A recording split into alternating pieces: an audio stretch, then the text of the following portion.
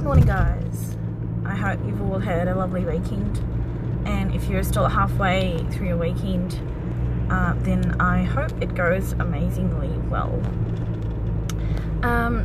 Today I just wanted to talk about relationships, I guess, or an element of, and I just had a thought that as a woman, when you have met that someone and you know that they obviously don't share the same feelings towards you, but you can't help yourself but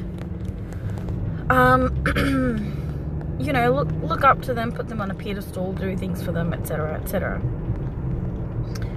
Do you think that there's a thought process for the other person to think that if I'm not giving her the attention that she's wanting, but I'm still getting her, but she still does these things for me, then if I was to meet someone who I would give this attention to, how much more would she do for me?